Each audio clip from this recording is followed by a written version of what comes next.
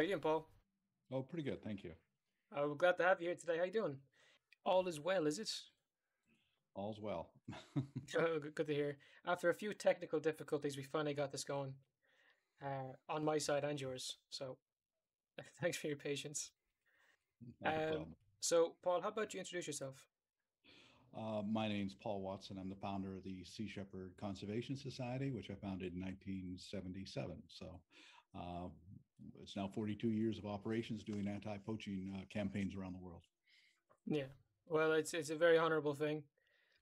You've been doing it for a while, so you could say you're an expert. It's Captain Paul, right? Yes. Yeah. Okay.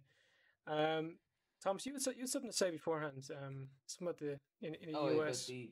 I was reading up on you, and apparently the Ninth District U.S. Court labels you guys as pirates. Is that correct? Which is Oh, yeah. ridiculous. Alex Kaczynski, the Ninth Circuit Court, he never talked to me, he never saw any evidence, and he made that judgment. But it's a little bit of a silly judgment because there were never any charges against us. So it was basically really a judicial name calling, the way I would put it. But we got our satisfaction because 2 years ago, Alex Kaczynski was dismissed from the Ninth Circuit for sexual harassment. Okay, so not a nice guy labeling you guys as being bad. Okay. He was a rabid anti-environmentalist. So it was an interesting court case because in 2011, Japan brought us to court in Seattle to charge us. They wanted an injunction to stop our interventions against their operations in the Southern Ocean. And the judge at the time, Richard Jones, denied them their request on the grounds that they came into his courtroom with unclean hands because they're in contempt of the Australian federal court and refusal to pay a fine. So we thought everything was fine, and that was in February 2011. But what happened was, as we had already left for Antarctica in December, it was in 2012, and suddenly the Ninth Circuit gave them their injunction without any explanation as to why. So suddenly we found ourselves charged with 21 counts of contempt of a federal court injunction. And we ended up going to court in November of 2013, and Judge Peter Shaw acquitted us. So that was fine. Except a year later, the Ninth Circuit Court, without even seeing the evidence, without even talking with us, overturned that acquittal and convicted us and fined us damages, well, which the Japanese weren't expecting because the Japanese, the last thing they wanted was damages. And to us, that would have been $50, $60 million, which we couldn't afford. It would have destroyed Sea Shepherd. But Japan didn't want damages for a very good reason, because then they would have to open up their books and explain just what they were spending money on. The fact that $30 million, a tsunami relief fund, went to the whaling industry. So they said, no, you just have to pay our legal fees, which is $2.5 million. So we paid that, and the next day we took them to court in the U.S. because they brought it into the U.S. courts and charged them with piracy for the destruction of one of our vessels. And now they were faced with a dilemma. They had to open their books, which they refused to do. So they were facing a contempt charge themselves, and then we made a deal with them that the injunction would only be against Sea Shepherd USA, which allowed all the other Sea Shepherd groups around the world to continue to intervene against their operations, but also they had to return a significant amount of money to us. So after a few years of fighting it, we did win finally. Yeah, well, power to use. Because that just seems to be pretty out there, pretty ridiculous. Um, you're, you're hardly the bad guys, in fairness to you, and you're getting labeled as like pirates. Well, Or we end up going to court on a lot of occasions, but we have won every time. In 2011, I found an illegal tuna fishing operation off the coast of Libya. It was a Maltese company, and we cut open their nets and released 800 tuna. And a year later, I was in Scotland, and my ship was arrested by the British court, and I had to put a 700,000 pound bond down to release it. And then we went to court.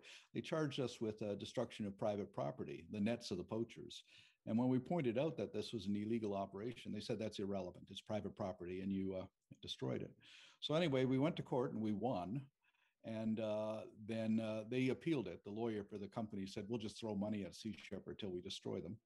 And they went to the appeal court and they won. And then we took it to the Supreme Court and we won. And they ended up paying us $1.5 million. And we ended up winning in the long run. So you're fairly familiar with the courtroom. Fair play. I mean, the courtroom's just an extension of the battles that we do on the high seas. Yeah. Yeah. It's kind of a dodgy thing, like the illegal fishing that does be going on.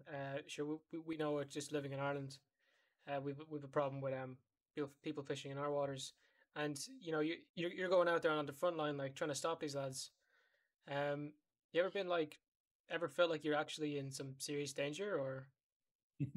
Well, we've been in serious danger for 42 years, really, but I'm proud to say we've never lost anybody. We've never had any of our people injured, and we've never killed or injured anybody else. So we're, quite proud of that record. What we've done since 2015 is we've evolved to the point where we're now in partnerships with numerous countries, Africa and Latin American countries, where we provide the resources and the crew and the ships, and they provide the authority and the enforcement. So over the last year, we've arrested 65 poaching vessels in the waters of West Africa, 6 in the last week, actually. And I think because of our interventions working with Mexico, we've prevented the extinction of the vaquita porpoise. So these partnerships are growing. We're getting invited by countries. Right now, we're with Peru, with Panama, Colombia, and Mexico, and also with countries like Liberia, Sierra Leone, Tanzania, Namibia, Cabo Verde, and Gabon, and the Gambia, and amongst others. And The I whole think that's having, shebang. yeah. Yeah. Yeah, you're mental out there. Like, that's not something I'd like to watch videos of it, but I wouldn't want to be part of it. It does look scary. Well, we have grown, so I think we're now we're certainly the largest marine conservation navy in the world, with 11 ships and soon to be more. And in fact, we're bigger than the navies of many countries, really.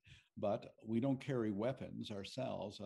I've always said that the most powerful weapon is the camera, so we do carry those. But we do carry enforcement officers on board in our partnerships.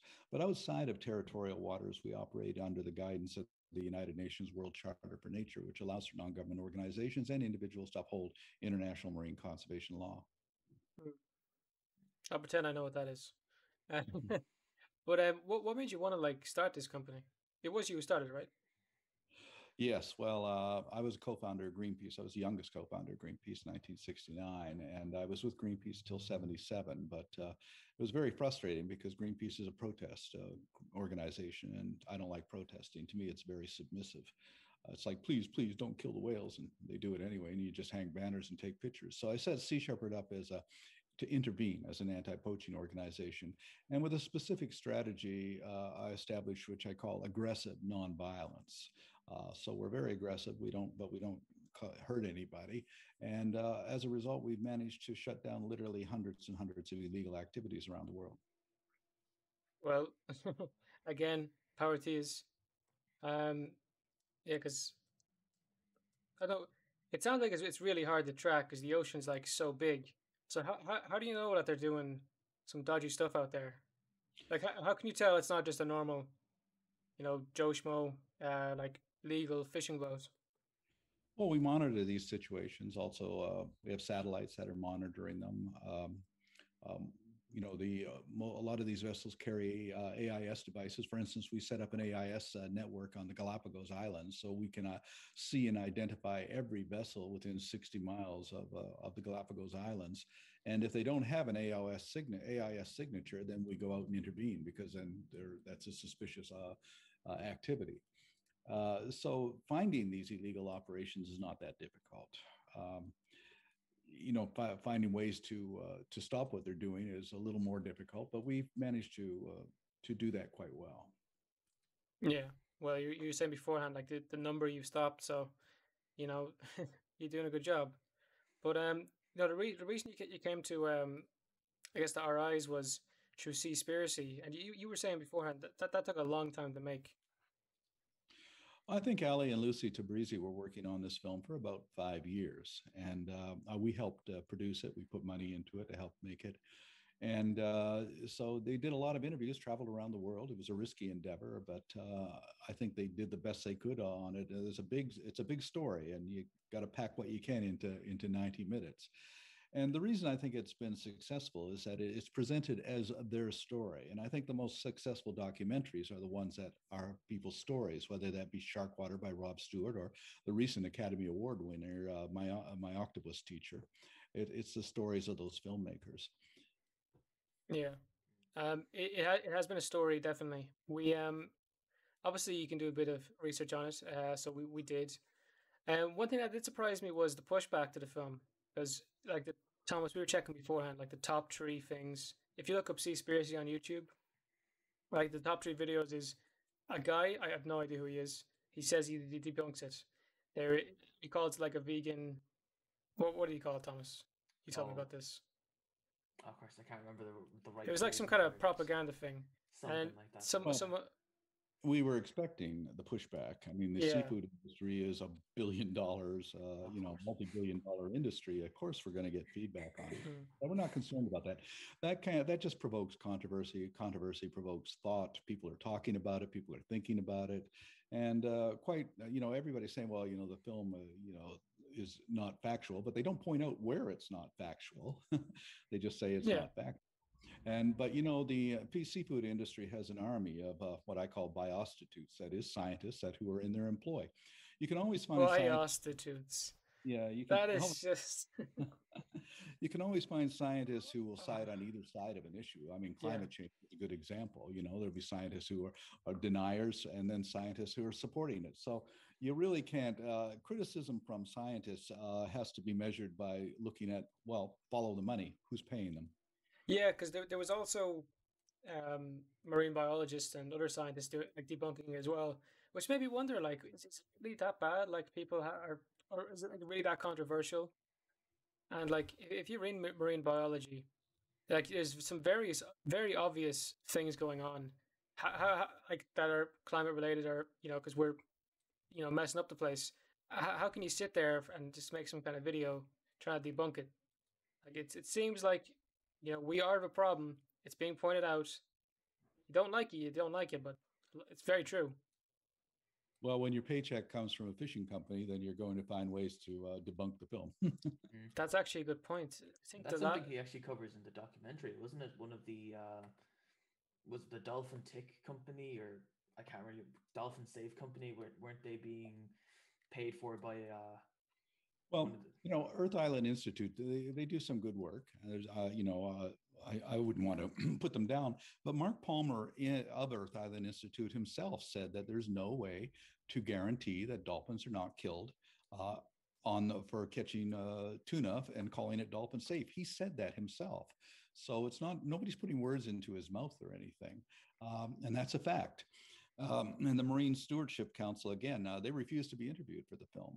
And, they had their opportunities to present their side, but they just refused to be interviewed for the film. Yeah. Yeah, it is one of those topics, like, you don't really want to, if you're in that business, you don't want to talk about it. Which is kind of clear. Like, you seen like a lot of pushback from, like, in the documentary when they were filming people, or they were catching them for doing like illegal dodgy stuff. They a lot of hands pushing the camera away. Yeah, and I've said to the critics, I said, well, tell me where it's not factual. I mean, give me some examples. And I just get generalizations.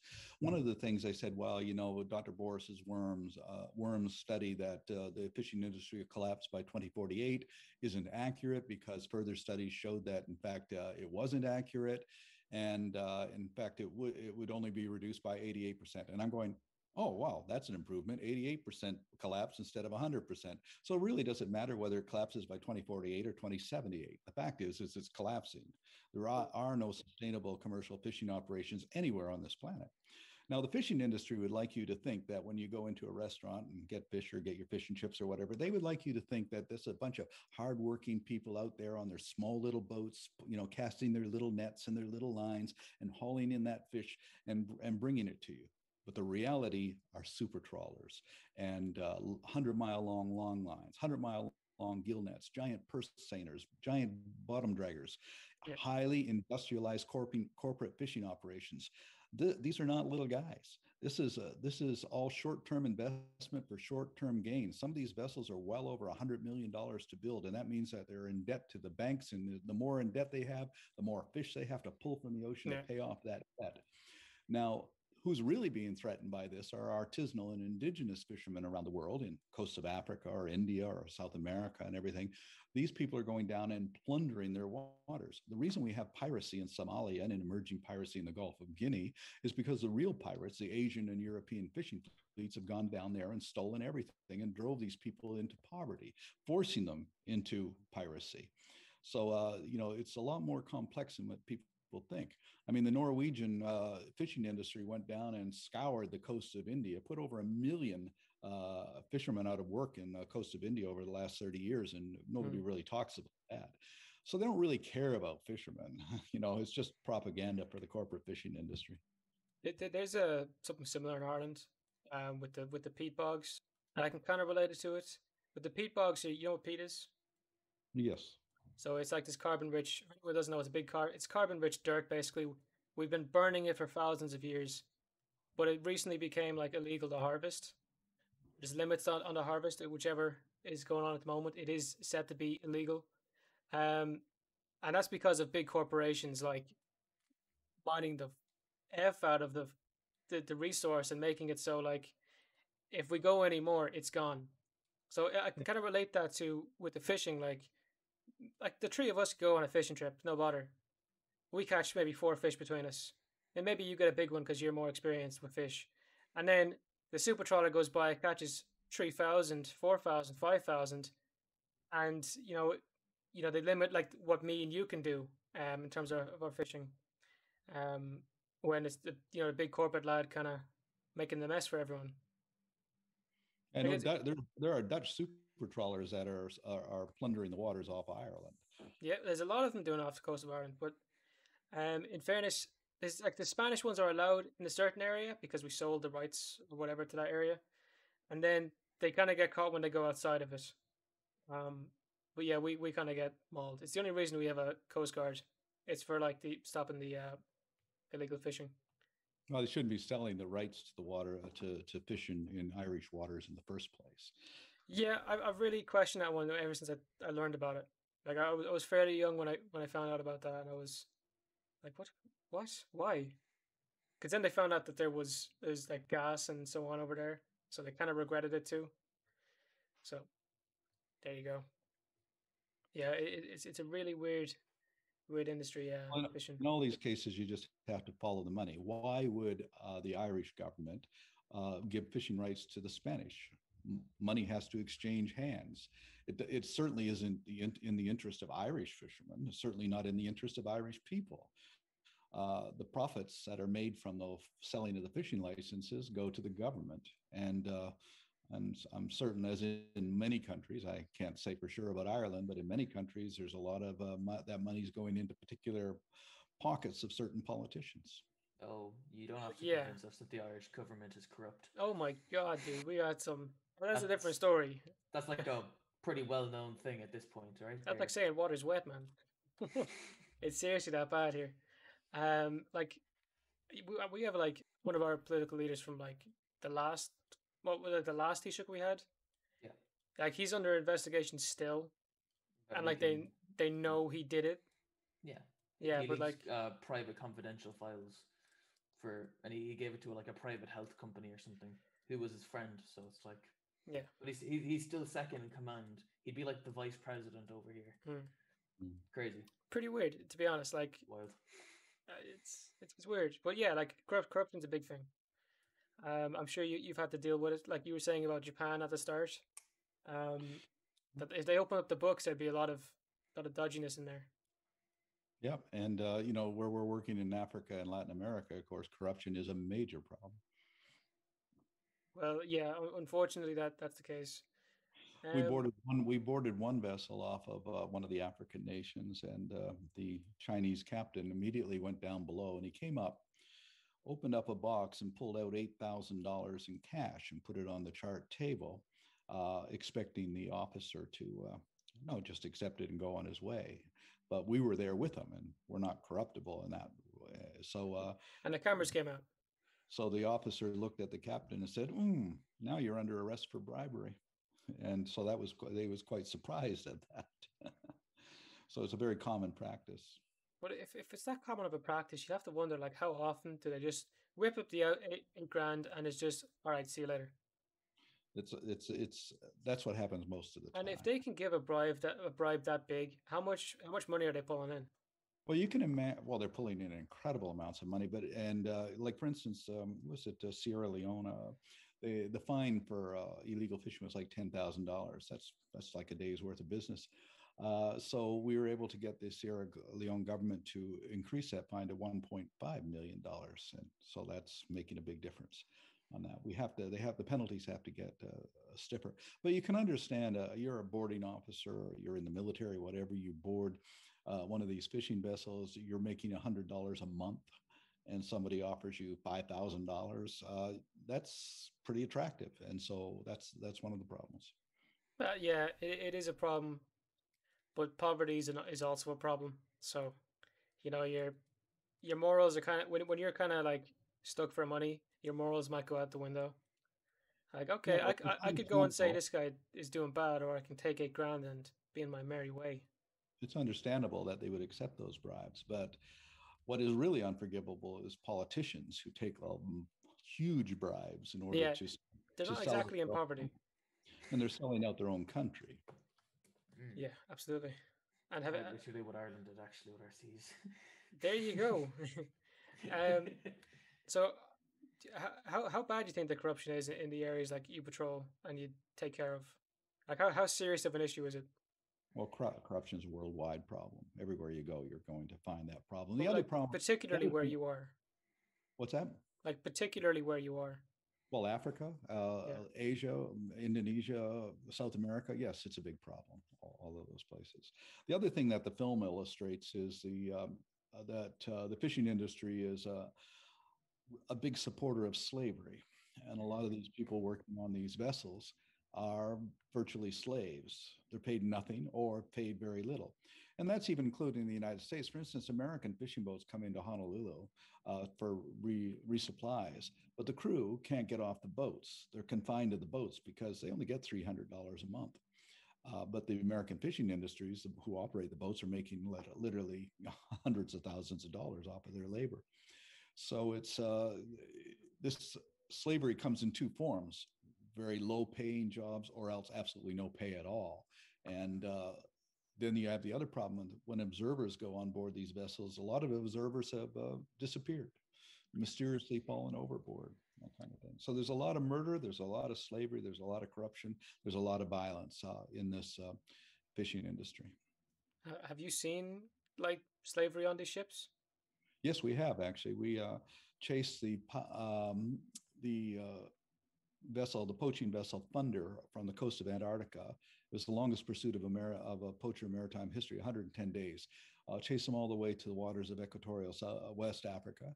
And the captain of the Thunder sank his own vessel right in front of us to destroy the evidence. And he had no place to go.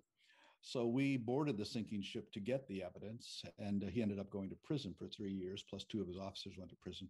But we rescued all of the crew, including 42 crew members who were repatriated back to Indonesia. And they weren't slaves, but they were paid a pittance for their labor, and they couldn't really go home. They didn't have any choice, and the captain held their papers and that. And so when we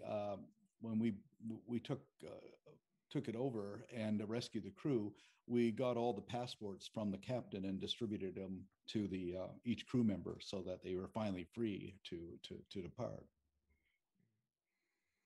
Dude, that's pretty heavy stuff. Does that ever like get to you? What do you mean by get to me? Well, I mean, like, if you see tragedy, you're not going to be in the best of form. No, I think you have to compartmentalize. You have to be detached in a way in order to, we've been doing this for over 4 decades. And so, you get used to all of that part. You focus on solving the problem. You don't get too concerned or depressed over the details on that. I learned a long time ago, way back in 1973, I was a medic for a volunteer medic for the American Indian movement during the occupation of Wounded Knee in South Dakota. And we were surrounded by about 3,000 federal agents who were shooting at us, and they wounded 46, killed 2. And I went to Russell Means, who was a leader of the American Indian movement. I said, we don't have any hope of winning here. The odds against us are overwhelming. So what are we doing here? And he told me something which has stayed with me forever. He said, well, we're not here because we're concerned about the odds against us. We're not here because we're concerned about winning or losing. We're here because it's the right thing to do, the right place to do it, and the right time to do it. He says, don't worry about the future. Focus on the present. What you do in the present will define what the future will be. And that's what we have to do. We don't get depressed about the possibilities or the possible consequences. We focus on doing what we can in the present. That's pretty deep. That's pretty serious. What is that you're talking about, though, that historical event? Well, in 1973, the American Indian movement occupied Wounded Knee, the town of village of Wounded Knee in South Dakota, to get them to uphold the 1868 Fort Laramie Treaty, which guaranteed all those lands to the Lakota. And of course, the U.S. government's broken every treaty it's ever made with Indigenous people. So that was an attempt to get them to abide by the treaty. And so the struggle for Indigenous rights in the Americas, North and South America, has been a long and steady one. We work very closely with a lot of the Indigenous communities. We fly the flag of the Iroquois Confederacy, which was given to us by the Mohawks. We fly the flags of the Maori from New Zealand and the Aboriginal flag from Australia. We believe that the key to survival is the recovering this biocentric point of view, which Indigenous people have, this understanding that we're part of everything. We're not dominant over everything, that we're not more important than everything else. And only by learning to live in harmony with the natural world are we going to survive. Yeah, that's something that's fairly relevant to something we talk about a fair bit, permaculture, and as a whole, regenerative agriculture. You got to work with it. We've been working against it for so long, and we see the consequence. We look back on even what we would consider the most primitive people on the planet, like the most primitive societies, that they would seriously take care of their stuff. They'd never overhunt, they'd never overharvest, and then they also have food forests or the likes. They live well. It's remaining part of their I guess their ecosystem. Well, for a species to survive, any species, you have to live in accordance with the basic laws of ecology. And there's 3 basic laws. The law of diversity. The strength of an ecosystem is dependent upon diversity within it. The law of interdependence, that all species within an ecosystem are interdependent with each other. And the law of finite resources, that there's a limit to growth and a limit to carrying capacity. And when we steal the carrying capacity from other species, we contribute to the diminishment of both diversity and interdependence. And that really doesn't bode very well for us. I like to look at it this way. You look at the Earth for what it is. We're a spaceship. We're on this incredible voyage around the Milky Way galaxy, and every spaceship has a life support system. That life support system gives us the air we breathe and the food we eat and regulates climate and temperature. And that life support system is run and maintained by a crew of species on this planet, which doesn't include us. We're passengers. We're having a wonderful time amusing ourselves. But what we are doing is murdering crew members. We're killing them off. And there's only so many crew members you can kill before the machinery begins to collapse. Since 1950, we've seen a 40% diminishment in phytoplankton populations in the sea. Phytoplankton provides up to 70% of the oxygen in the air we breathe. The reality is that if phytoplankton disappears from the sea, we die. We don't live on this planet without phytoplankton.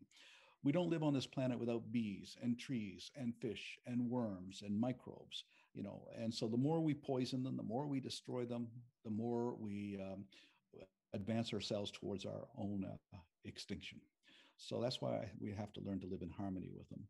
A couple of years ago, I got a call from a reporter from the Fox network in the US, Brett Hume, his name was, and he says, I heard you say that worms and trees and bees and fish are more important than people. Did you actually say that? I said, yeah, I said that. He said, how can you say anything so outrageous as to say they're more important than people? I said, well, I said it for a very simple reason. They're more important than we are. They can live here without us. We can't live here without them.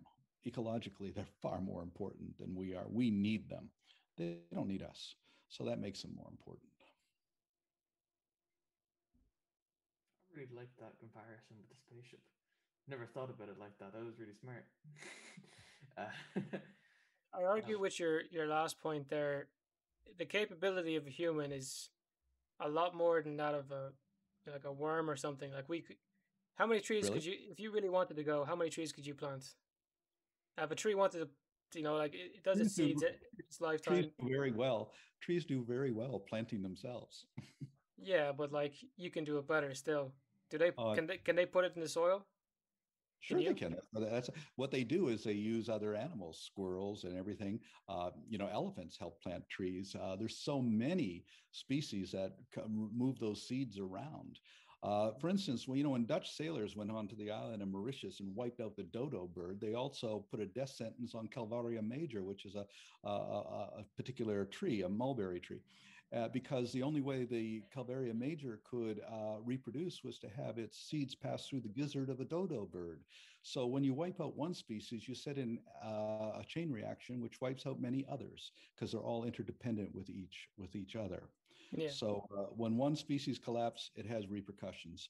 And if we want to save ourselves, we have to protect the life support system of the planet and all the crew that operate and maintain that life support system of the planet. We also have to understand just what is this planet. We call it the Earth, but it isn't. It's the ocean. It's planet ocean. And it's not the sea. Everybody thinks the ocean is the sea, but the ocean is bigger than that. The ocean is water in continuous circulation. Sometimes it's in the sea, sometimes it's in ice, sometimes it's underground, and it's always in the cells of every living plant and animal. So the ocean is us. The ocean moves through us, and every part of that ocean is interdependent with each other, with every other part.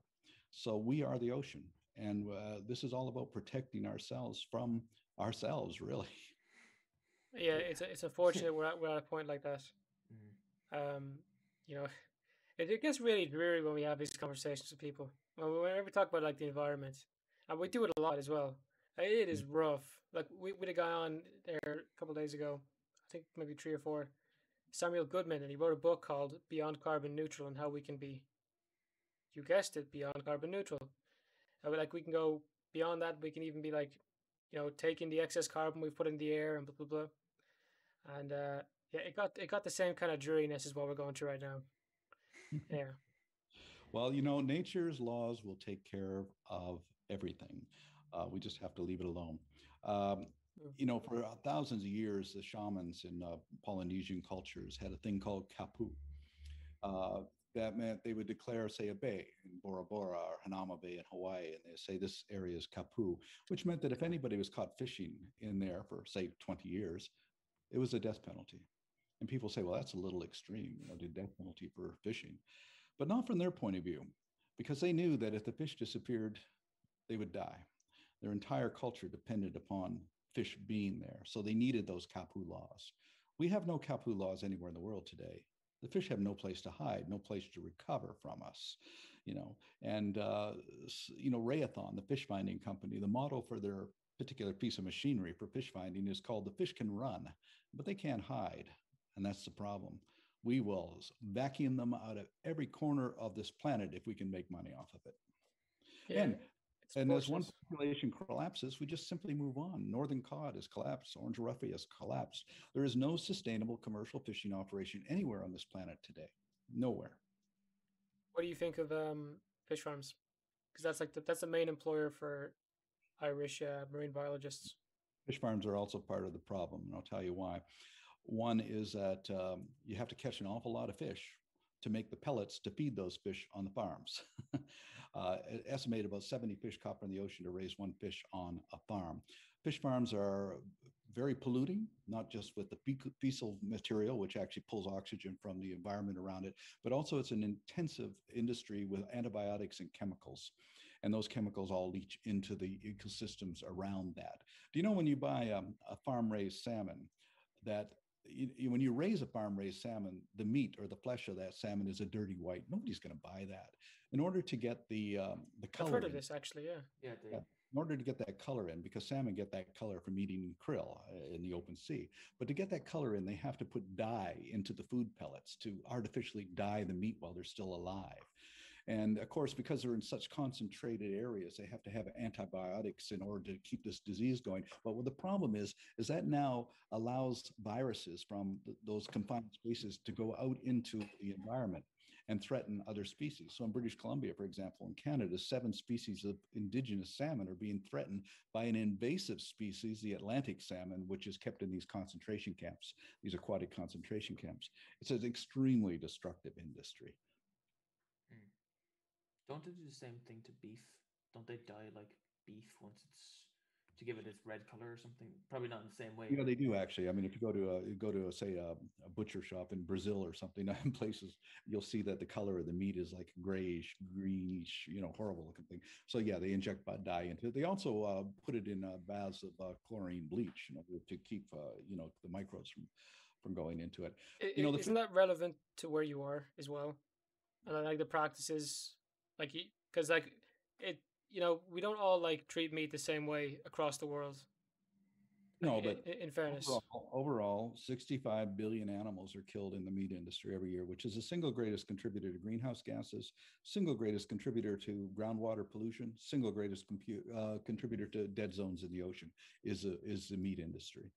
And, look, there's just simply no room on this planet for 8 billion, soon to be 10 billion, soon to be 12 billion meat-eating, fish-eating primates. It's world out of balance. About 40% of all the fish taken from the sea is fed to pigs and to chickens and to domestic salmon. Chickens eat more fish on factory farm. Chickens eat more fish than all of the puffins and albatrosses on the planet. Pigs are eating more fish than all of the seals in the North Atlantic Ocean. This is a world out of balance. But it'll be a very complex way to get back to balance, won't it? Well, if we don't solve the problem, then then nature's laws will solve it for us. What we're seeing right now, actually, with COVID-19 is interesting, because in 1995, Laurie Garrett wrote a book called The Coming Plague. And she predicted all of this, but we ignored it for the most part. We ignored AIDS for a while, then we ignored Ebola. Then there was West Nile virus and hantavirus and SARS and SARS. The thing with COVID-19, it suddenly hit everybody, and especially hit Western people. And suddenly we wake up. That's the thing as well. Like no one gave a fuck until it hit the West, basically. Yeah. So then we set up and take notice. But why is this happening? Because of the diminishment of ecosystems and diminishment of species. Viruses, there's millions of viruses around. Every plant and animal has viruses associated with it. Those viruses are very beneficial for the most part. But when you diminish a species, that virus associated with that species or that ecosystem has to go somewhere. And 8 billion humans, that's a pretty attractive host. So it's going to jump into us, those ones which are closely related to us, whether it be from bats or pigs or birds or whatever. And the virus doesn't want to kill the host. It's not in the interest to kill the host, but while it tries to attain that level of coexistence, it's going to kill them. And a lot of hosts are going to die in the process. COVID-19 is just a harbinger of worse things to come. And added to that, on top of that, is the release of pathogens from melting permafrost in the high Arctic. In 2017, 1,000 reindeer and 1 human being died from an anthrax spore that was released from the permafrost. This is going to happen more and more. And the way to address it is to protect ecosystems and to stop the diminishment of species. It's vaccinations are simply a band-aid to the problem. Yeah. And I can tell you right now, within the next 10 years, you're going to see another emerging killer virus that's going to come down, which will probably be even more lethal than this one. Yeah. Well, hopefully you're absolutely wrong. In fairness, I hope you're wrong. But you're probably right. Hope doesn't change reality. And the ecological facts of life are right there in front of us to see. Yeah, it's unfortunate. But rather than wishful thinking, I think that what we need to do is find solutions. Now, a lot of times people say, well, it's so overwhelming. It's impossible to find a solution. But my position is that if you want to find an answer to an impossible problem, you look for the impossible solution. And that's possible through the application of passion, imagination, and courage. In 1972, the very idea that Nelson Mandela would be president of South Africa was unthinkable. It was impossible. And yet the impossibility became possible. And I think that holds true to almost every problem that we have to face. We can find the solution, but we have to apply ourselves. And I'm very hopeful of the fact that there's so many young people today who are using their passion, their imagination, and their courage to make a difference on so many levels. And one person can make a difference. Because of David Wingate, a biologist in Bermuda, the Bermuda storm petrel, a little bird, didn't go extinct. Because of Dian Fossey, mountain gorillas still exist in Rwanda. There's so many people making a difference. And I can't think of anything more noble than the fact that because you intervened, a species was saved or an ecosystem was protected. Yeah, I had a question regarding, like a bit beyond protecting the ecosystems or protecting the species. Obviously, we're responsible for killing a lot of things.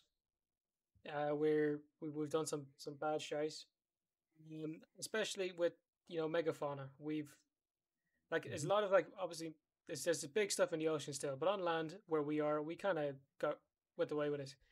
Do you think there's any room for de-extinction efforts in stopping climate change? Like, for example, you brought up the permafrost. There's nothing compressing the permafrost anymore because the mammoths died out over there. So it's not being compressed by anything. So, it's just going to keep getting worse over there.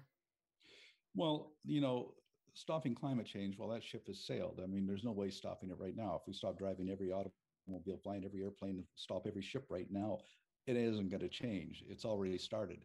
What we have to find is a way to mitigate and also a way to evolve and adapt.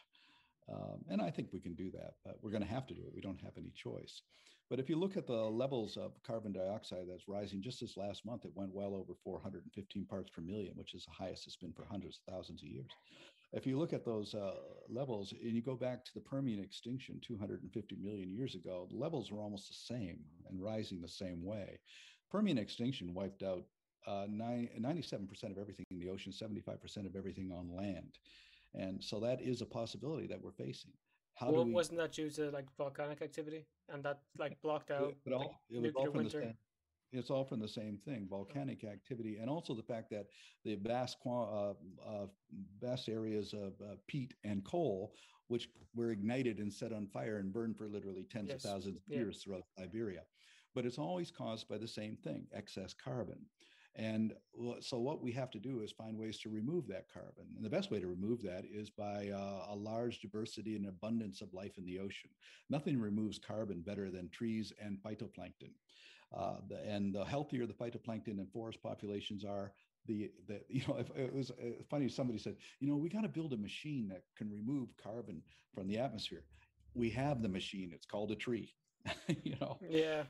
We don't need to build some artificial sort of machine to do it. We can do it with trees. Just plant them. But instead, what we're doing is cutting down Amazonia and Indonesian rainforests and on, destroying the coral reefs.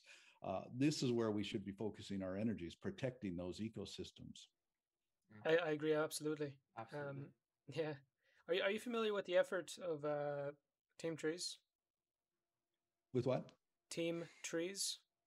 No, not really. But if it's a reforestation effort, there's literally hundreds of those groups, and they're doing good work. They did something very, very recently. They got a bunch of YouTubers or whatever involved in it, and they planted well over 20 million trees, which was I seen someone put that in the scale. If they did in one place, it's not that much, but if they did it to fill in the gaps in places that are already being deforested, it could do a lot. That kind of stuff. But it is an amazing thing when people get together and they do stuff like this. I know the guy who made Team Trees, he's also planned to do something with the ocean in upcoming years. Because the problem is you see the ocean, you see water for miles and nothing underneath, because you don't go underneath very often. And if you do, it's in a very nice area, where it's calm and there's warm water. But when you're living where we are, and yourself included, the water ain't too pretty. If you stick your head under, it's very cold. So you just look out there oh, it's barren wasteland. But you plant a tree outside and you're like, oh, I planted a tree, I did a good thing. But the ocean, you don't see the work being done, so you might not feel as inclined to do anything about it. Well, the band America once had a song that said, the ocean is a desert with its life underground and the perfect disguise above. That's what I know the song all too well. Horse with No Name. That's so good. Such a good song. And so that's the reality of it. There's the life in the ocean is complex and it's abundant, but it's being diminished. And but the life in the ocean is actually contributes more to our survival than all the life forms on land, as for the production of oxygen, the sequestering of carbon dioxide, and the regulation of climate and temperature. This is all in the life support system of the ocean. Well, it's what we need. But do you think that we should just stop and have zero involvement with the ocean, or should we try practice more ethically? Do a better job. Like you said, find the impossible solution. Maybe there's a way we can do this right. If we take small bits from well-established populations that we let build back up. At the COP21 conference in Paris in 2015, what the resolution I put forward was that if we want to address climate change, then we have to protect the ocean. And the best way to protect the ocean is to leave it alone. Give it the time to repair the damage we've caused. And it doesn't take long. The ocean rebounded in World War I and World War II because we were too busy killing each other to go after the fish, and they've recovered. But I say we need a 50-year moratorium on all corporate industrialized fishing operations. We need to actually permanently shut down these giant factory vessels and that. If you want to catch a fish, go out and catch a fish. But you don't need $100 million loan from a bank to buy yourself $100 million ship and go out there with nets so big they can scoop up 4 houses at a time. Yeah, that's the thing I really hate about it. It's like when they take away from the average Joe Schmo because of a corporation. Like as I was saying beforehand, me and Thomas can't go and dig up peat for the fire. Now, people did it in Ireland for thousands of years, but when the corporate got to it, it was mauled. At the rate they were going, the average Joe Schmo like me and Thomas have taken us another tens of thousands of years to finally mow through it. And in that time, it can build back, last even longer. Yeah. But same with fishing. We're doing the same with water and every other resource. Yeah. Funny enough, I think you're not allowed to gather rainwater here anymore. I think Irish Water owns all water in Ireland, every drop, all of it, which is really, really weird. But what I'm saying with the fish is if you want to go fishing, there's a limit to how much you can catch. But then there's these trawlers go out and catch how many? So the limit's being put on us when they're out there wiping the floor with the place. And in addition to the limits, there's also the bycatch from these industries. To catch 1 kilo of shrimp requires 22 kilos of something else dying. It's an incredible waste. I've seen that with sharks in the Trailer Park documentary. Oh, it was the most shocking part. It was deemed the most shocking part. That when they were trying to get normal fish, how many shark get caught in, and then they just get dumped back in, and they're probably dead before they even hit the water. Mm-hmm. Yeah, it's rough. Yeah, they just want the fins and they throw the rest of it away. That's true. I mean, we're always talking about how dangerous sharks are. Yeah, we kill almost 100 million of them a year. How many people get killed every year? Average 5. In fact, more people die from Coke machines falling on them every year, which is average 9. I don't even know why people go after shark, because I had it once and I got violently sick. Sushi, isn't it? Well, shark fins are very, fetch a good price in places like China. Thomas, when we were in Spain, remember the breakfast buffet? Yeah. The breakfast buffet had shark on it one day, and I was like, I never had shark. It was a small one, I think it's called dogfish or something. Yeah, dogfish is the most popular one. It's using a lot of fish and chips in Britain. I've never had that here. I've never had that in when I was in London either. But it is a thing, and jelly deal and stuff. That's rotten. But yeah, I had shark, not that good. Pass. Yeah, but what they do is they take fish, for instance, like pollock. Pollock is a fish that wasn't caught for a long, long time because it has no taste really. But what they did with that was they discovered that if they take it and they put an artificial scent in it, and then they put a red strip of dye down it, they can sell it as crab, which they call surimi.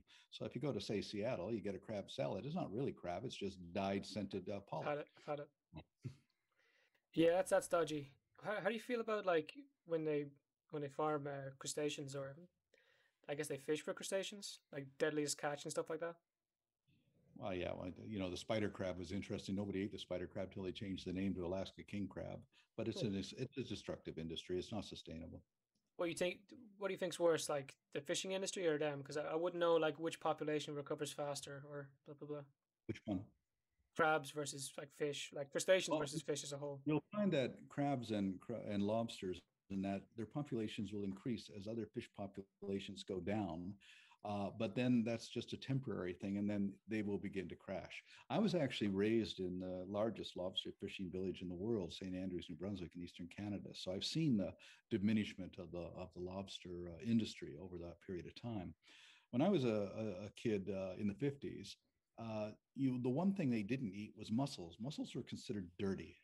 And now I go back to my hometown, that's what you get in the restaurant, or mussels. You don't have the clams anymore. You don't have the scallops anymore.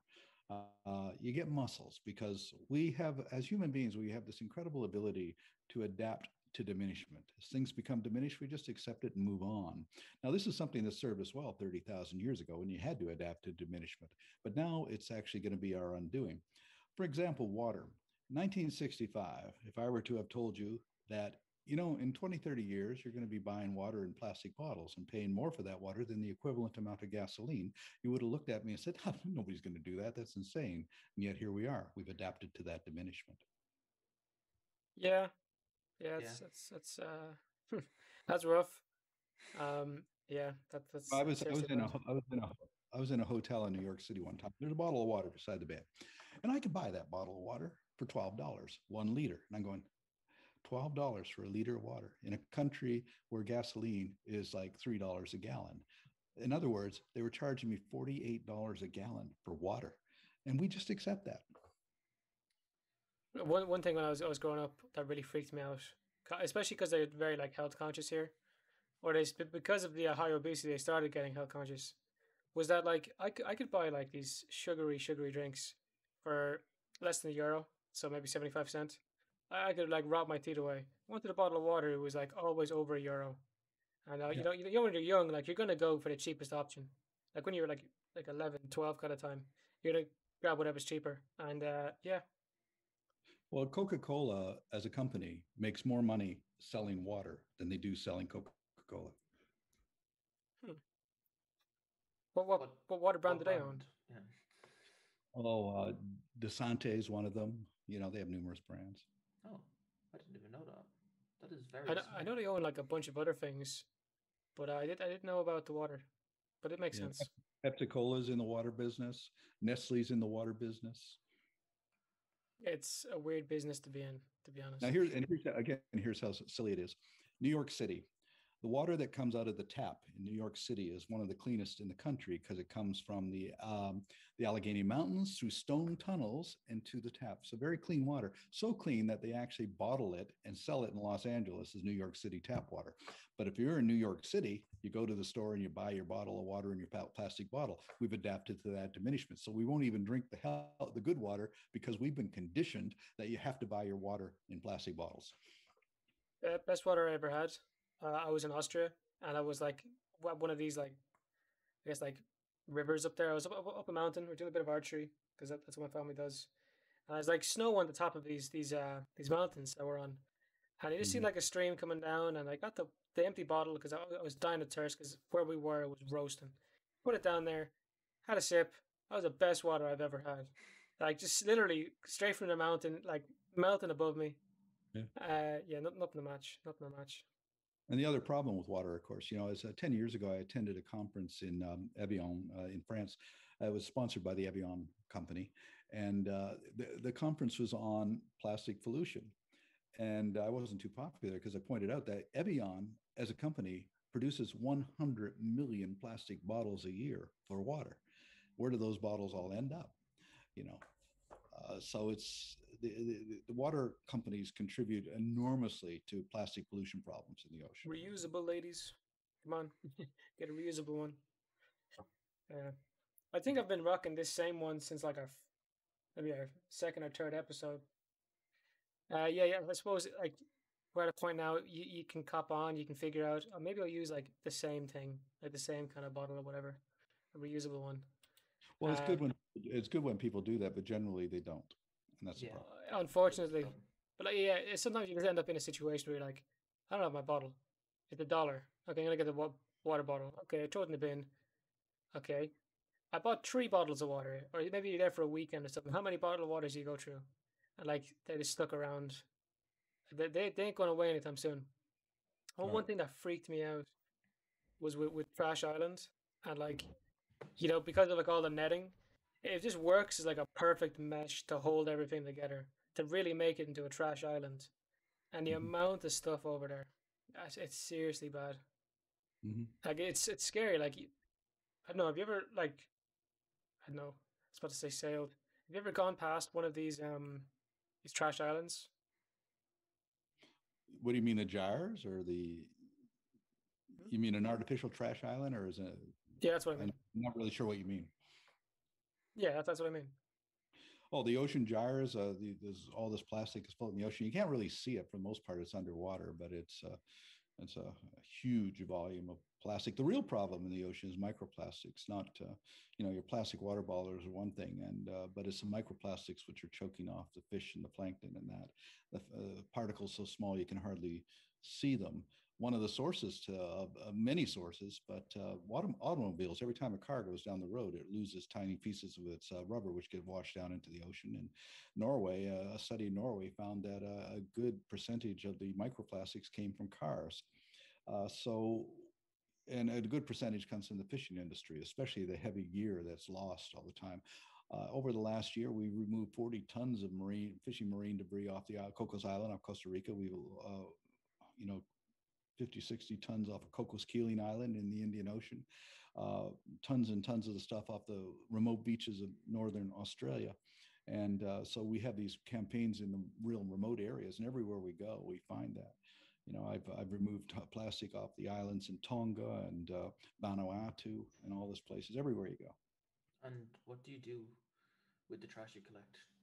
Well, what we do is we ship it off to be recycled into plastic microfibers, which are for making clothes and everything. But it's not ideal, really. We really should be removing plastic from our ecosystems 100%. We really need to stop producing it. It's a design flaw. Right from the beginning, it was you're creating something that you can't get rid of. And the waste problem should have been anticipated decades ago, but it wasn't. Yeah, it's really, really bad. Like even with like glass bottles or so on. Okay, maybe you're at a beach, you step on it, you get an old ouchie, but eventually like it breaks down like really easily. Breaks down into sand. Yeah, I remember walking the beaches in Eastern Canada in the 50s when you would not find a single spot of plastic at all. There was a world before plastic.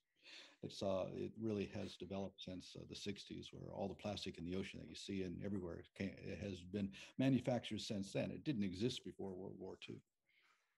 Are you familiar with the studying being done on male fertility and how it's going down because of microplastics? Yeah, I've heard about it, but it doesn't really. That's terrifying. Doesn't really concern me much.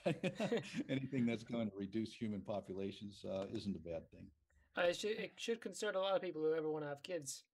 Yeah, but it's a better alternative than wars for diminishing populations. Sure, yeah, but like it really, like lads who like wouldn't want to be involved. Like women are more drawn, in my opinion, to climate change efforts, whereas guys are like, they're lazy. We're lazy fuckers. Do you tell them like that? That their junk might not be working anymore because of all the plastic in the ocean. They'll be getting involved. They get seriously involved. Possibly that makes sense. Yeah.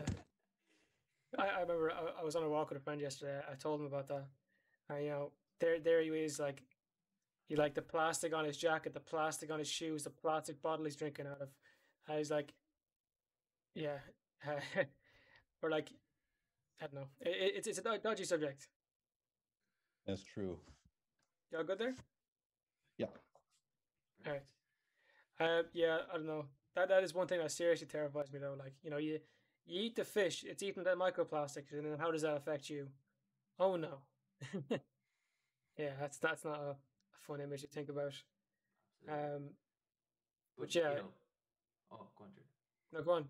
I was going to say, before we let you go, Paul, why don't you let people know how people can support Sea Shepherd and just what they can do in general to. They want to check you out too. Yeah. Well, we're very easy to find. SeaShepherd.org is our website. And of course, we're on Facebook and all the other social networks just under Sea Shepherd, SHEPHERD. And people can get involved in many levels. People can volunteer to crew on our ships. They can be shore supporters or just be contributing supporters. We're actually not an organization. We're an international movement. We're in 42 different countries. They're all separate entities working together under the leadership of Sea Shepherd Global, which is based in Amsterdam. And but we're a movement where people come to us. We don't spend money going after advertising door to door and direct mail and everything like that. We're here to present a solution. If people support it, that's fine, but we're not going to go spend money to go solicit their support. Absolute power to you. I love what you're doing. It takes balls, and I'm really glad someone's doing it, to be honest. So all power to you, and hope people check you out. Take it very seriously. Well, thank you. All right. It's been a pleasure. Thank you very much. Thanks a lot. Anyone got this far in the episode? Fair play to you. Good luck, and bye-bye.